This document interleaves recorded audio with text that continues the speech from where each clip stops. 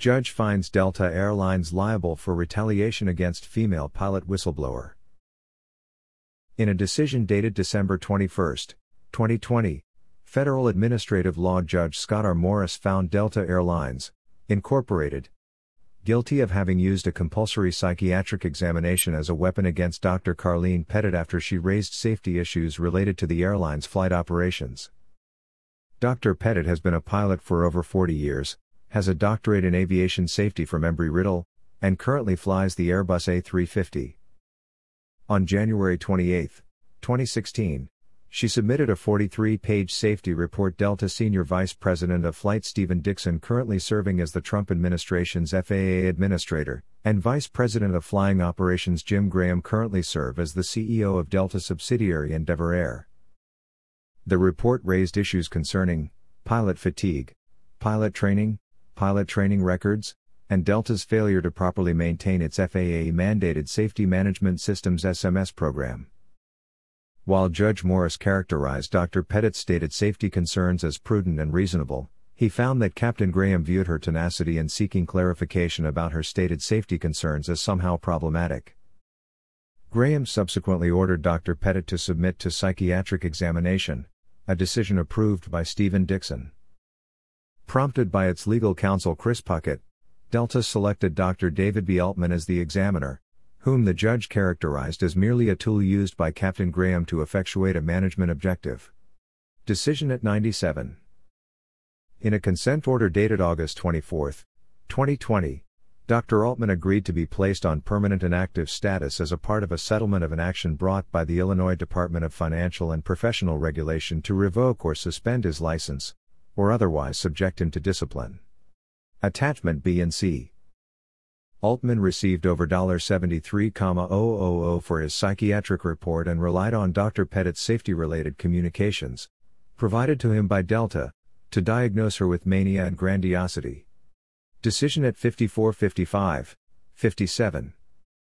Altman testified that his adverse diagnosis was also driven in part by Dr. Pettit's ability to raise children, assist her husband with his business, and attend night school, which he described as well beyond what any woman I've ever met could do.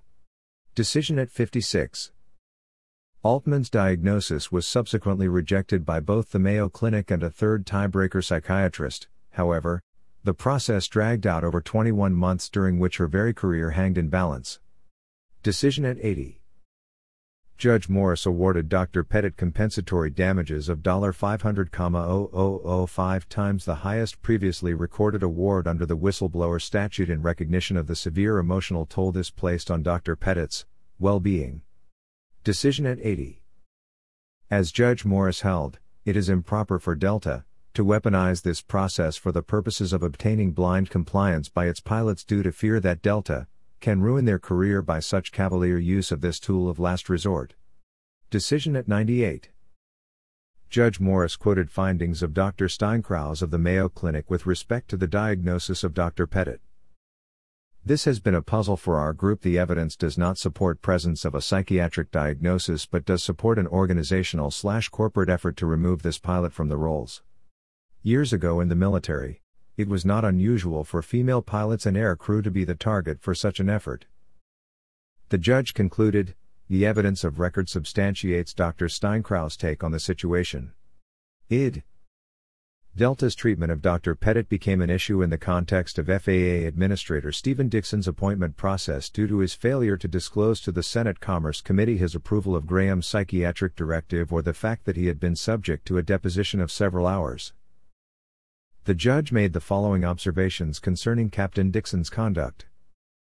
The tribunal finds less than credible Captain Dickson's deposition testimony as it found many of his responses evasive. His testimony was of value in understanding the leadership culture at Delta, and its understanding or lack thereof, of Delta's management's role in its safety management program. His emails make it clear that respondents' much touted open-door policy was not as open as portrayed. Asked to comment on the case, Dr. Pettit's legal counsel, Lee Seam, stated, "What I find both stupefying and worrisome is that, in all this time, Delta has never apologized to Dr. Pettit even after Dr. Altman's diagnosis was discredited. Worrisome because those responsible for this injustice remain in positions of authority.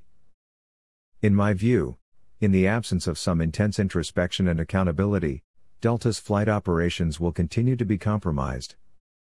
Safety reporting has to be cultivated, not suppressed.